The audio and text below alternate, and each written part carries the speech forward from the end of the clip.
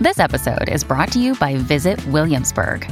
In Williamsburg, Virginia, there's never too much of a good thing. Whether you're a foodie, a golfer, a history buff, a shopaholic, an outdoor enthusiast, or a thrill seeker, you'll find what you came for here and more.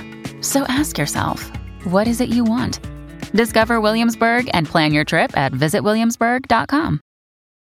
Welcome to Amazing Business Radio with best-selling author and customer service and business expert, Shep Hyken. Shep will talk with some of the smartest thinkers in business to help make you more successful in your professional and personal life. This is Amazing Business Radio with Shep Hyken. Hello, everybody. It's Shep Hyken here. We're back with another episode of Amazing Business Radio. I have a great guest today. He is the Chief Customer Officer at ZoomInfo. His name is Dominic Castandi, and we are going to be talking about, I think we're going to talk a little bit about how data can influence the outcome of a customer experience. But more importantly, I'm looking at some of the notes that Dominic has shared with me. We're going to talk about how customer experience makes a difference and decommoditizes, that's such a word, decommoditizes a company so that they can be different than their direct competitors. A few quick things before we dive into the interview, and that is, if you've got an amazing story you want to share or a question you want to ask, please reach out to me on any of the social media channels. If it is a question, use the hashtag AskShep, and I will respond either there in the channel, I'll respond to my newsletter on this show, or maybe my TV show, which is Be Amazing or Go Home. That can be found on Apple TV, Roku, Amazon Prime, C-Suite TV, and you can go to YouTube and catch episodes. Just go to beamazing.tv. That's beamazing.tv. All right, let's jump into the interview. Dominic, welcome to the show. Hi, thank you so much for having me, Shep. I love the accent. I can tell you're not from San Francisco area originally. That is true. Yeah, originally hailing from London, England. So, all right. Well, afield. I know by the time everybody listens to the show, this will be history. But tomorrow I'm going to London. So, there you go. Fantastic. Yeah. Any particular reason on that one? Yeah, I'm going out for a conference, and it's just a quick trip. Actually, heading to New York tomorrow, Thursday, London, home by the weekend. So it's typically these are pretty quick. But hey, this is not about me. This is about you and ZoomInfo. Why don't you very quickly give us like the elevator version of like your pitch on what you're all about? Yeah. So I think at a high level, ZoomInfo, we believe that data sort of drives the foundation of all of your go-to-market efforts fundamentally, sort of the insights that you get, the engagement and the intelligence. And I think obviously with this period of accelerated digital transformation, some of this stuff is more prevalent than I think we've seen it before. I think high level with our customers, with our platform, we help our customers discover their ideal buyer with real-time intelligence. And we kind of have insight-based targeting to help them prioritize their outreach. We fuel that outreach with automated data enrichment and activity reporting and integration with CRM systems and email. And then finally, we help them orchestrate their go-to-market motion with sort of AI intelligence, targeted online advertising, custom API solutions. So really, in a nutshell, it's helping you identify your next best buyer, basically. I love that. I mean, you get really specific. You want to find the ideal buyer, and, help me do that. And they say 50% of advertising is effective. You just have to understand which 50%. Most people don't know. And it's the same thing. We're out there. Okay, we want to narrow down who is the perfect buyer for us. Exactly. That's exactly what it's about. It's about the right. And I think the timing is an important thing. It's not only the who, it's the when, because we've all been buyers, we've all been customers, and we know what that's like. There is a window where we're looking for a solution or looking to make a change or make a purchase or make an investment. And it's about knowing who to talk to, with what message, and also when. So I think that's it's the who, the how, and the when. Right. Well, you are a chief customer officer of a pretty exciting company that's doing some really cool things. And I'd love to get your take on what's going on out there in your whole customer service and experience world. Yeah, I think, I'd probably be remiss, or at least living under a rock, if I didn't say that, I think the world around us, particularly in tech, has changed, pretty dramatically, even from 2020 to today. I think we've seen a few different sorts of oscillations. I think, 2020 to 2021, we saw just really acute digital transformation. We saw just aggressive growth in the tech sector. I think a lot of companies growing, receiving funding, and customer base is growing, and a lot of companies making really significant investments in sort of some of their digital motions. And for us, obviously, in that go-to-market space, it's very prevalent. Do you think there was an adoption of existing ideas that were just accelerated, or was there true innovation of things that had never been done before? Yeah, I think it's a little bit of the latter. I think it's probably most of the latter, a little bit of the former, in the sense that I think there were some companies that were beginning to lean in to how do you use data to drive, and again, I just speak from the industry I'm in, but how do I use data to drive maybe my go-to-market? How do I use data to empower my sellers? And I think, historically sales has been that kind of pre-CRM, it was people with black books, and then CRM came. And then since then it was, deals still being done in person and over dinners and at conferences. And not to say those things don't happen, but I think obviously with the pandemic, you saw this digitization where what we saw was companies saying, gosh, I can't get my sales field team in the field. And so I need to empower them to still be productive and selling and generating revenue, but they can't be outside the office, or they can't be outside their living room for some cases. And how do I empower them and make them effective? And I think that's where you saw people really leaning into sort of data and data insights and how you can engage and activate those data insights to go to market. I think since 2021, obviously, and I think with some of what we've seen in 2022, with I think some of the shift in the economy, I think now, and this is going to sound cliche, and I don't mean it to, but quote unquote, now more than ever, customer experience and sort of the service that you're providing your customer base is super prevalent, because I think all of those kind of handy tailwinds that you might have had in a robust growing economy where, maybe buyers are buying ahead, especially in a recurring revenue business where you're selling seats and software, people buying seats ahead because they're anticipating the growth, people wanting to lean into the technology, leaning into the scale, leaning into the increase in productivity. And I think now, like so many players in sort of SaaS models, the customer base is sort of saying, hey, we really need to think hard about sort of where we're putting our investments, and we've got to make every dollar count in an environment like this. And so naturally, when you're having conversations with your customers, the thing that they're always talking about now is the value. It's, well, okay, are we getting value from this investment? Are we getting the value? Are we getting more value from this one versus the other one, right?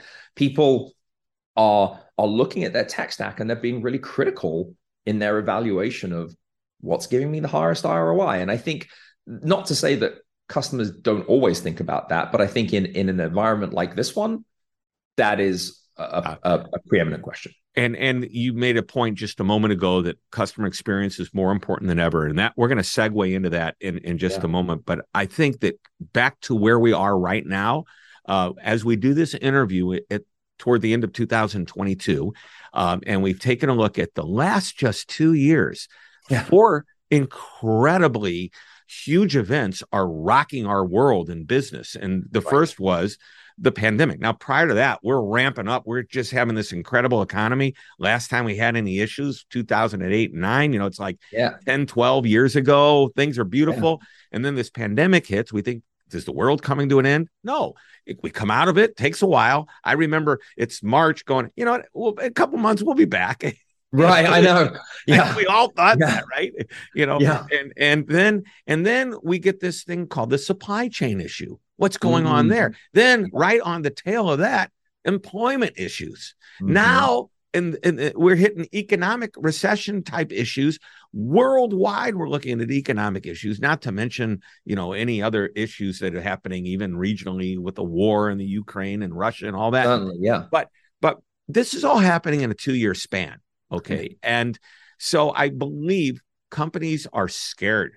Executives, leaders are scared to make decisions unless they can have good ROI and proof of that ROI. Yes. And I think part of what your solution does at ZoomInfo is it gives people the data they need to make good decisions. Right. I mean, there's a fantastic mantra, and I'd love to claim that I said this, but I didn't. So I'm stealing this from someone else. But it says, good decisions made off of bad data are just bad decisions you don't know about yet. Ooh. And like that one, boom. I love that. Boom. I love that. But you don't know where it came from. No, not currently. I will. But then take it. Oh no, I'm just attribute that to myself. But yes, that would be giving myself far too much credit. But to your point, I agree. It's exactly that. And I think that one of the things that I think we see a lot of is, you have this concept of, FOMO, the sort of fear of missing out, right? As the acronym. I think there's a little bit of that fear right now, especially to your point, with uncertainty in the marketplace, and people sort of don't know which way to lean. I think you're seeing a little bit of what I've heard others kind of describe as FOMO, which is fear of messing up, where when people are thinking about making those investments and picking a path to growth, or picking a path to sort of sustainable or durable growth, there is that fear of, the opportunity cost of every dollar right now is that much more critical. And so it's this notion of, if I go spend and make a decision or ramp this team or invest in this product line, that you're constantly thinking, what if I'm wrong? Because if I'm wrong, this decision feels way harder and way more costly than it did a year ago, or to your point, pre-pandemic, right? Yeah. Where you could miss, fail fast, repivot, go again. Now you're in this position where, gosh, if I miss, I don't have that many swings, right? I don't have that many at bats, right, to get wrong in this type of environment. So I think, to your point, empowering people with data to make the right decision, and around where they should invest, where they lean in, where they double down, where they pull back, I think is something that the marketplace is feeling. Wow. I've never heard of FOMO, but I am going to actually probably write an article about the fear of messing up now. And I will attribute it to our conversation. I appreciate that. For introducing me to this new concept. And I'm going to learn a lot more about it. I'm going to Google it. I'm going to study it. And thank you. Hey, let's take a quick break. And when we come back, I want to really segue into the whole customer experience. In our pre-show conversation and the notes that I have leading up to this, you give some great examples of where really the experience counts over basically a commoditized industry. Let's talk about that when we get back, and much more. We are talking with Dominic Constandi, who is the Chief Customer Officer of ZoomInfo. Don't go away. We're coming right back. Hi, Shep Hyken, your customer service and experience expert, and I'm excited to tell you about my new book, I'll Be Back, How to Get Customers to Come Back Again and Again.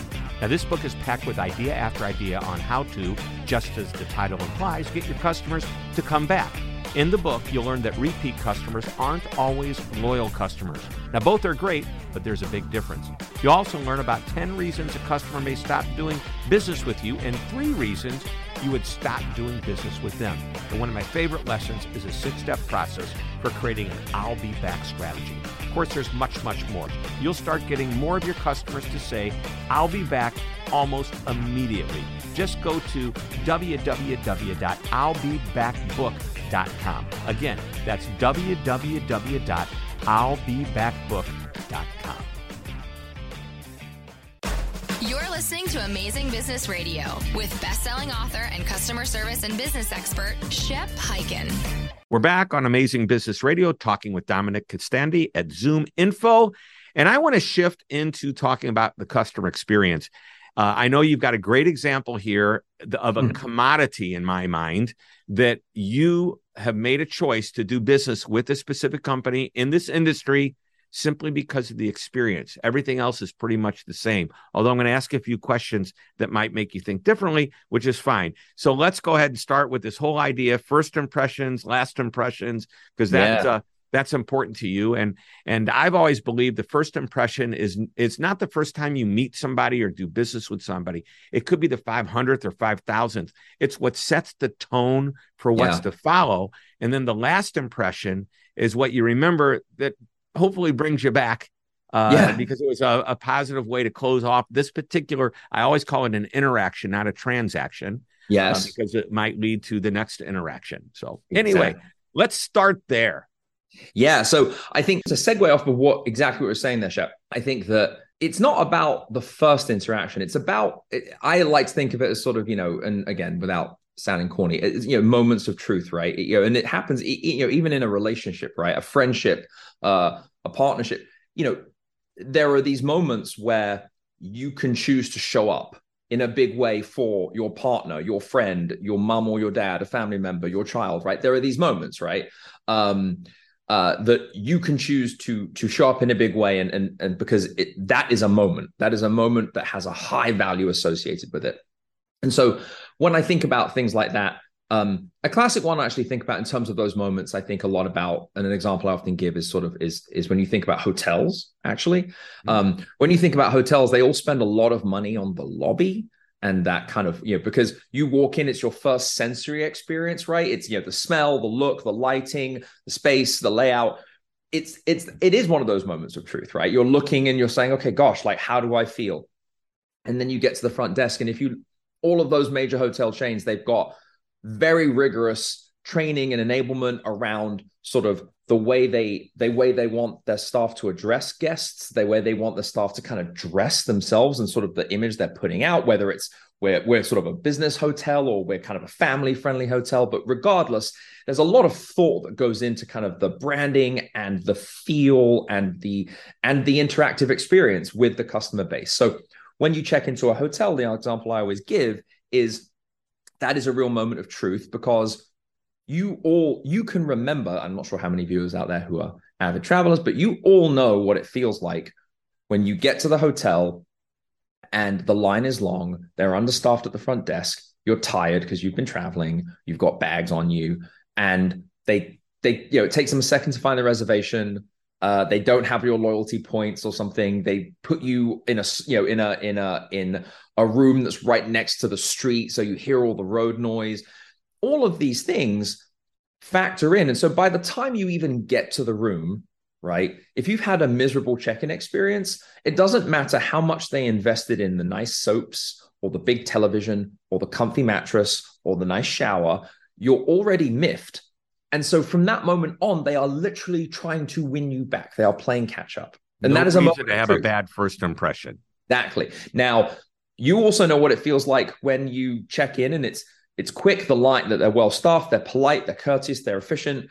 They get you checked in, they get you up to your room quickly, right? That feels good. They actually don't have to do that much more afterwards, right? Because that's it. That's that for a one night stay or a 2-night stay. That was the big moment, candidly, right? So they're not interacting with you a whole lot for the next 48 hours. So that was their moment to really impress you. And that's the key. So I think about that first impression or that last impression, but I think about it in terms of those moments. Right. The moment of truth, the definitive definition comes from Jan Carlson back in the early 1980s. He actually titled a book, Moments of Truth, and it came out a few years later.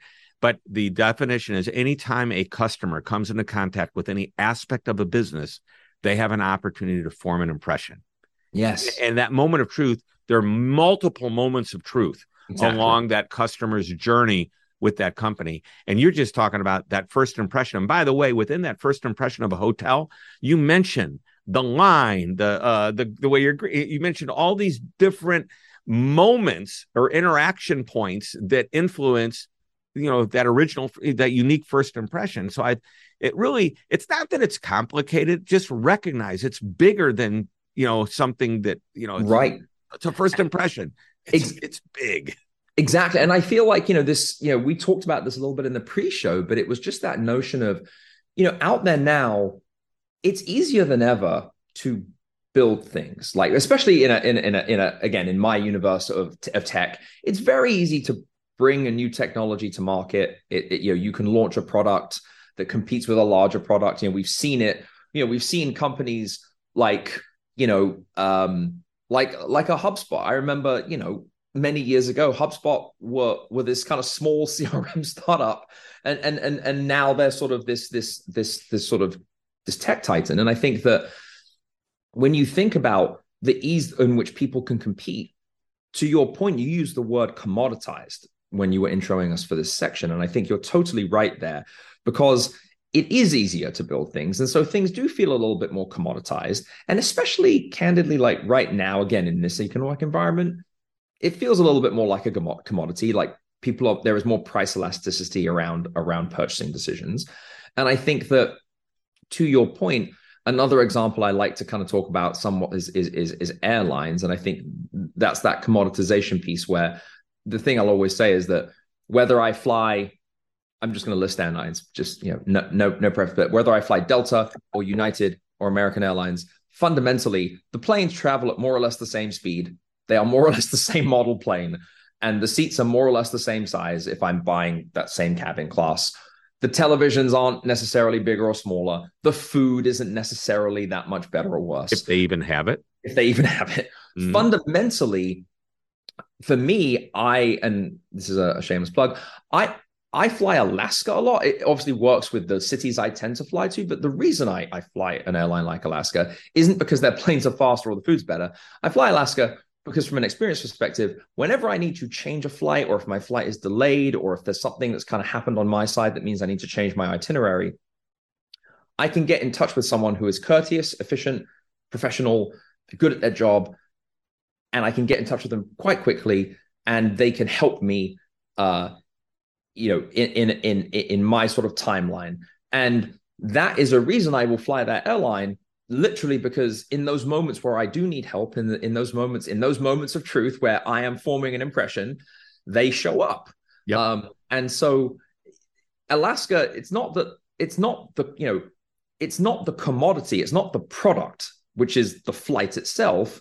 It's actually everything that goes on around the flight that makes me feel confident and has me as a loyal consumer. So I often think about, the term I'll often use is the loyalty gap will often exist in the experience, especially in a space where it's hard to differentiate on price, or it's hard to differentiate on the product. And that's when it's all about the experience. So the gap you're referring to, and I want to get back to the airline example in a moment, because I want to ask you a question about that. Tell me what the loyalty gap is. Summarize it in a statement. Oh gosh. I think the loyalty gap, it's in my mind, it's the delta between where a customer sits based on just the product alone and where you want them to be, which is wanting to kind of, if in my industry, come back again, renew with you, or right. in Alaska's industry, buy another ticket, right. That's it. It's that gap of the product got you this far. The plane and the meal and the food and all that sort of stuff got you here, but I need to get you here, which is basically, you want to buy another ticket. Or in my world, the product got you here, but I want you to renew your subscription with us and keep us as a partner. What's that gap? And oftentimes, if there is a gap that you need to bridge, you can do that with the experience you provide. Right. Now, are you a member of their frequent flyer program at Alaska? I am, yes. And are you happy with the perks that you get?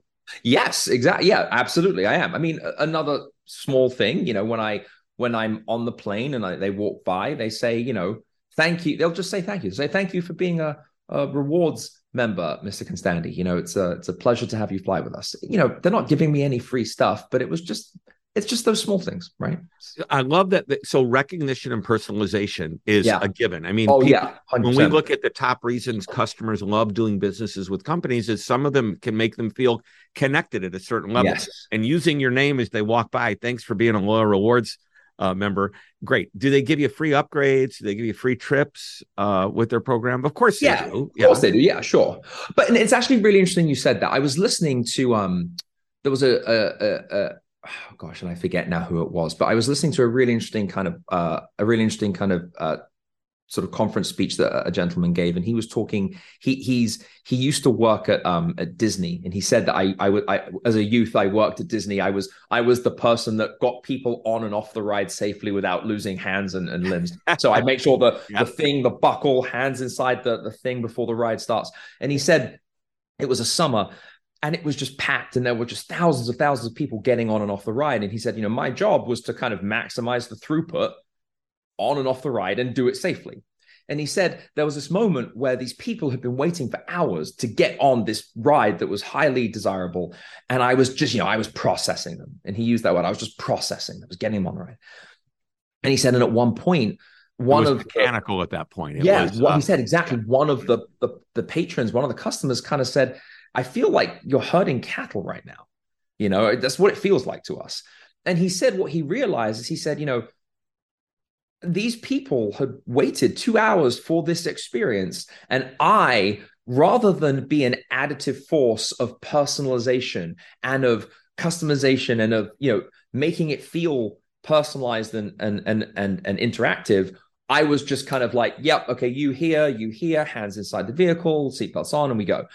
And he said, so it hit me. And he said, and I started to ask, like, I would ask like an 8-year-old, like, hey, I love your Mickey Mouse. Where did you get that from? What rides did you go on today? And I made it an interaction and I made it personal. And I said, oh, I love your Harry Potter outfit or whatever it was.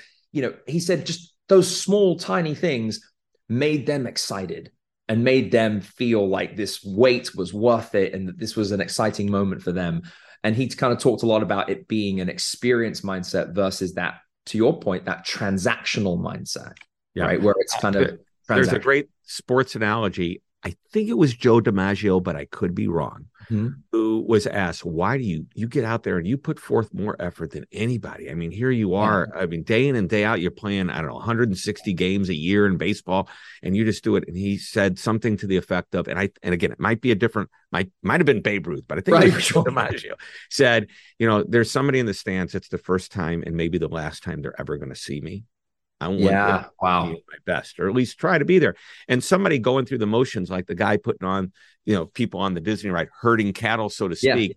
It's the same thing. He may be doing this all day, but for that guest, that's the first and only time they may ever be on that ride. Totally. And it's a great responsibility that I call it the awesome responsibility, the CEO of the moment. They get they get to make that moment, happen. And so here's why I was going to ask about the frequent flyer miles. If Alaska were to take away the mileage program and the free upgrades, are they still the airline that you would want to fly on? I think so, yeah, because fundamentally, those things are nice. Like, don't get me wrong, like, if every time I'm lucky and I get upgraded as a surprise, obviously, that makes me cheerful. And sure, getting the free Diet Coke or whatever it is, or the free sandwich, maybe that's nice. But to me, when I think about the impact, like those aren't moments of truth for me as a consumer. If I didn't get upgraded on a flight, I wouldn't go away and say that ruined my flight. They didn't show up for me in that moment.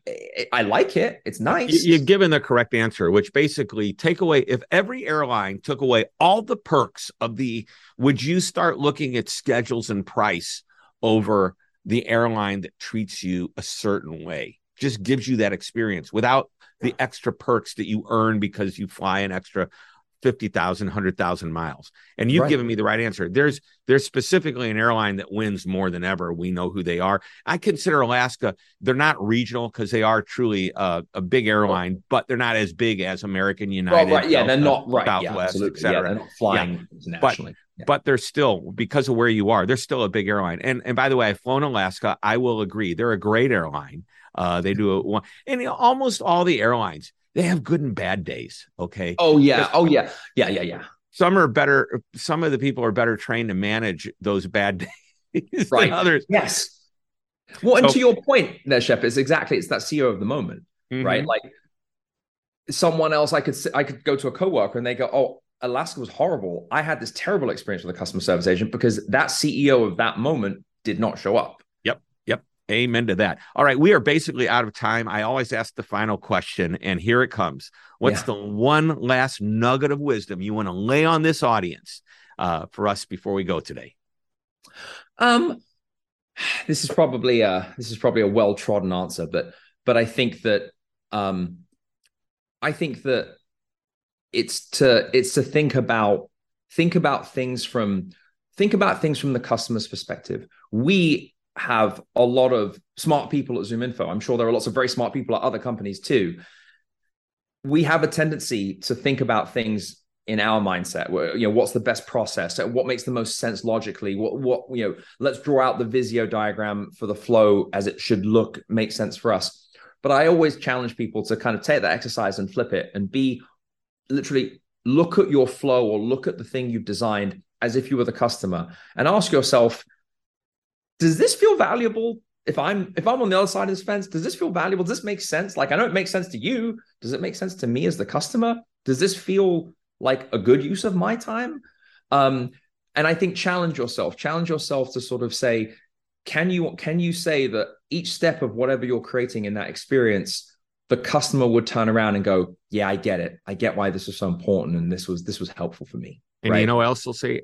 I get it. I get why I want to do business with them. Right. Because they figured it out. Exactly right. Because they make sure, because they're looking at it from, and this is an overused term as well, but that customer-centric point of view, right? How does this feel to them? Not how well does it work for you? How well does it work for them? And I think sometimes, as long as you keep them in consideration, you may have to make decisions that aren't good for the customer, but you have to do for your company. But at least you're considering them along the way of that decision. Not every decision is going to be great. I'm just in the process of writing an article. I don't want to prolong the interview because I know we're basically out of time, but the gist of it was, it's not, there's an old saying, remember who brought you to the dance. And that means you remember your customer in business terms, remember and appreciate them, but remember what got you to the dance. Right. That's what a lot of companies forget. It's maybe they had a process, maybe they did something, maybe they had a product, maybe they had the experience that was different. Right. And when they start to change that, they forget what got the customer there in the first place. Not who their customer is, but what got them there. And then all of a sudden they wonder, well, what happened? So anyway, Dominic, this is a great interview. This is why we call it Amazing Business Radio. We have been talking with Dominic Costandi, the CCO, Chief Customer Officer of ZoomInfo. Thanks for being here. Thank you, sir. I appreciate your time, Shep.